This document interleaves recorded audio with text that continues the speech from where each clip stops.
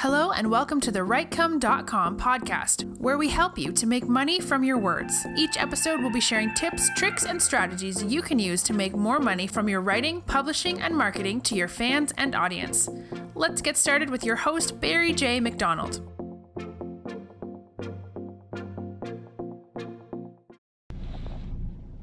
Hi, this is Barry here, and you are very welcome to today's podcast episode from Writecome.com. And today's podcast episode is entitled, How Would You Put Yourself Out of Business? Now, I don't know what you are doing right now, whether it's writing, publishing, or podcasting, or whatever it is, but whatever you are doing right now, how would you be put out of business? How would your competitors rob your audience? How would they muscle in on your niche? But how would they take over what you are doing at the moment? Now, it's not something we would like to think about. We would like to always think that our business is always going to be hunky-dory, it's going to be rosy, our customers are always going to be happy with us, they're always going to buy our products, and we are never going to suffer from other people coming into our niche or setting up a store next door to us selling the exact same things as we are. And unfortunately, 2021 has been a big wake-up call for a lot of people offline, in that it has thrown a spanner in the works, and it's something that none of them seen coming. And because of that, unfortunately, their business have suffered from it. If gyms maybe had realised that we are leaving ourselves a little bit vulnerable, what would happen if our patrons or our coaches or whatever couldn't get into the gym every day to deal with clients, or people couldn't get in to do the workout? How would we get over that problem? And a lot of them probably haven't taken that into consideration, and because of that, then they have been on the back foot when the coronavirus kicked in. So for the first couple of weeks, they probably were thinking, well, we'll sit this out and see how it's going to go through. And then as the weeks have gone on, they realise, well, this isn't going to go back to normal, we need to do something.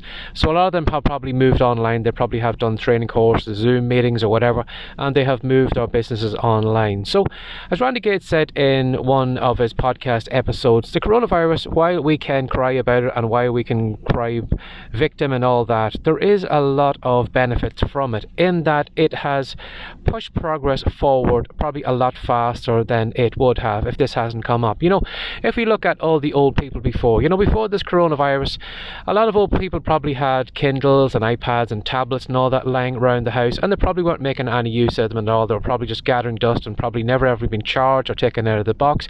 But right now, a lot of old people have opened up those tablets, and all of a sudden now they are on Zoom calls to relatives all over the world. They are dealing with emails. They're probably on social media, keeping up with friends and all the people that they can't mix with at the moment. And they are probably doing a lot of online shopping. As Randy said in his podcast episode, his mother is probably a prime example of that, in that she's 85, and for the longest time he's been telling her how easy it is to do her online shopping, how easy it is to get her groceries delivered to the store, and all the benefits of being online. And for the longest time she's fought him on it, and now because of the way everything is at the moment, he said, like, she's doing Zoom calls, she's doing emails, she's doing tweets, social media and everything. So she's all over the place because of that. And again, too, as I said, the gyms and everything, because of that, of the spanner that 2021 has thrown into the works, they have moved their businesses online. Again, even businesses who were offline, brick and mortar businesses, have realised, well, something, we can't get our staff in, so we can get them to work from home, and we can set them up virtually, and they can do all the calls from home, or they can deal with customers from home, but they can do all that. Now, I want you to think about when this coronavirus does go away, and this kind of idea has been let out of the box. Are things ever going to go back to where they were originally? I'm sure there's a lot of businesses right now who have realised, something, we have paid a fortune on rent for premises right now, all the kind of benefits we have for staff, the insurance we have to pay because they are on the premises, and because they are working from home now, we don't need to heat them, we don't need to feed them, we don't need to insure them for our public liability because they're not on any premises. And the money we are paying for rent right now is something that we could save and we could direct into another part of the business. So you will probably find a lot of businesses now will never ever go back to the way they were before. And again, you probably will find people too who are maybe working or who are doing workouts from home, or dealing with whatever gym maybe they're dealing with, and are going to fall in love with their online courses, in that maybe they might have bought a couple of pieces of equipment on Amazon or whatever, so they're doing their home workouts. And the thought of maybe going back to a crowded gym where they have to fight over equipment, where they have to, constantly rub down sweaty equipment, and they are constantly, having to go maybe exercise at times maybe when the gym isn't open. For example, maybe they had to wait until 9 o'clock until the gym opened, but right now at the moment they are getting the workouts done virtually at 6 o'clock in the morning or whatever.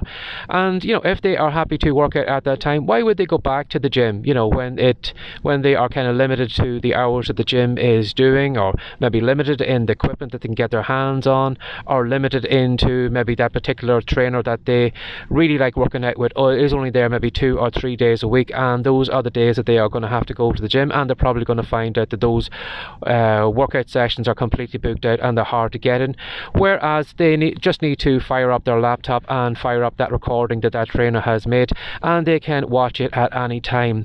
And they probably will find that a lot of people probably won't go back to gyms because they are happy enough working away from home. And even again, cinemas too. Cinemas have been completely locked up because of everything at the moment. And when you think about it, do you or will you go back to the cinema, now that you have the convenience of, all this direct TV and direct video we can watch nowadays. So, for example, the Wonder Woman film that came out over Christmas, a lot of people watched it through HBO. Now, over this side of the pond, unfortunately, we haven't had a chance to get it, but I probably will rent it and watch it when it does come out. So, will you go back into a cinema where you are going to be faced with overpriced, sweets and popcorn and everything in the confectionery area before you go in, and you're going to be sitting down and maybe walking through sticky carpet and sitting on damp seats, and maybe you want to go to a movie like Wonder Woman or something like that, and you're going to have to listen to parents taking the kids in that maybe aren't taking care of them, and there's young kids running around and they're screaming and shouting, and you're thinking to yourself, something, I paid £20 or £30 or whatever to get a ticket into this, and this is what I am sitting in. I'm sitting in this group of people who aren't respecting everybody's quietness, and maybe people are on their phones and everything else, and this is what you're paying for. Whereas if I could go maybe to Amazon or whatever, I could rent it, I can turn off the lights at home, I can switch everything off, and I can sit and watch my movie in comfort, and I can get you my values worth of it. I can enjoy the movie. I'm not having to constantly look over at somebody who's on the phone over there, or some kid that is running around distracting me, and I'm not faced with that because I am doing that at home. And I'm sure a lot of people are, when everything does go back to normal, would you want to go back to the way things are, back to those cinemas, or would you rather rent out your movies? Okay, you don't have the kind of maybe crowd experience that you do get from being in the cinema. It's not a kind of shared experience with everybody else, but at least you are getting to see the movie in privacy, you're getting to enjoy it, and there's no noise and no distractions going on around you. So I just want to think about that. As I said, as Randy said, this coronavirus has moved progress on a big huge jump in ways we've never ever seen before, and it's made businesses do certain things in certain ways because of what they're doing. And unfortunately, as I said, a lot of those businesses weren't aware of that kind of weak spot they had, that kind of Achilles heel, and it wasn't shown to them until now. So what I want you to do is, God forbid anything like that should happen to your business in the future, that anything should completely scupper it or just kind of sabotage everything, and you find that your income is going to go down the pan. But if you do kind of spend some time, maybe once a week or maybe once a month or whatever, have a look at your business and through that lens. What if something like that did happen? What if, if you did have an online shop? What if somebody did set up an online shop right beside you, selling the exact same products that you are selling? How would you compete with them? How could you fend them off? How could you guarantee that your customers would only stay with you and not go to everyone else? And you will find that probably a lot of your competitors aren't thinking about that right now. And again too, when you do find all those kind of weak spots in your business and you do start plugging those up, well then you will find then your business will be more secure, your income will probably be more secure, and you won't have to worry about things like the coronavirus or competitors moving in on your niche or whatever and robbing all your business from that. And again, when you do get good at it, pay attention to what your competitors are doing. What are the weak spots in their business? Could you maybe claim some territory back from them because they aren't doing things? Maybe they're not doing a podcast. Maybe that could be some way you could reach out to their customers, or get your foot in the door in front of their customers and to redirect some of their customers and the traffic over to your way. Or is it maybe the way they are treating their customers? They do kind of bad follow-up, bad customer service. And again, to even have a look at offline businesses, I was just thinking to myself there, this is one thing that really annoys me every year, and probably my list is probably fed up of me saying this, but just things like house insurance. Our house insurance comes up every January, and when I do go to one of those comparison websites, I do find that my premium for the following year is always cheaper. If, for example, my premium at the moment for a house insurance, I think it's something like £250, but the company I was with last year is giving me a renewal figure of £360. So for £110, they are overcharging me compared to somebody else. Now, I have given them a business for 12 months in that I have paid them every single month for my insurance, and I was, a reliable customer. I didn't cause them any problems. I didn't put any claims in, and the thanks I get for that is that they are charging me another £110 compared to last year. And I can't understand why a company would do that, why you would, be a good customer for 12 months, and that is the way they thank you, by giving you a more expensive premium. And I'm sure if I went onto one of those comparison sites and looked up that company, I'm sure if I was a brand new customer today, they would treat me in a far different way. So, if you could take something like that an online company like that is ripping off their established customers and treating their new customers in a far, far different way, could there be something you could take into your own business in that, if you have regular customers, could you give them the best discounts on any new products coming out? Could they get the lowest prices, and maybe someone who is only coming in isn't going to avail of all those discounts because they are only new in the system? So you're treating your regular customers, you're treating the people who are paying you regularly, who are buying your books regularly, who are getting your training courses regularly, you're treating them a lot better than the people who are coming in the door. So have a look at the offline business. If you go into coffee shops, again, if we ever get back to coffee shops, but have a look at how the staff treat you, how they treat you if you are a regular customer. Do you give you any discounts? Do they look after you in any way at all? Or are you just seen as another person who is just passing through the door? And have a look at how they are dealing with that. And if you were to set up a coffee shop, or if you were to set up a clothes shop, or if you were to set up maybe hardware shop or whatever, how could you use those weaknesses against them? How would you do that? So I want you to get in the habit of having a look at the weaknesses of businesses, how they are treating customers badly, how they are not doing good follow-ups, how they are just taking all the business for granted, and then taking that into your own business, whatever you are learning offline or off your competitors, whatever, and have a look and see, is there some way you can use that in your own business? Could you maybe set up an email kind of response that when somebody buys your product, that for the next 5 or 6 days you are constantly in contact with them, how you're getting on, maybe giving them tips, maybe you should try doing this first.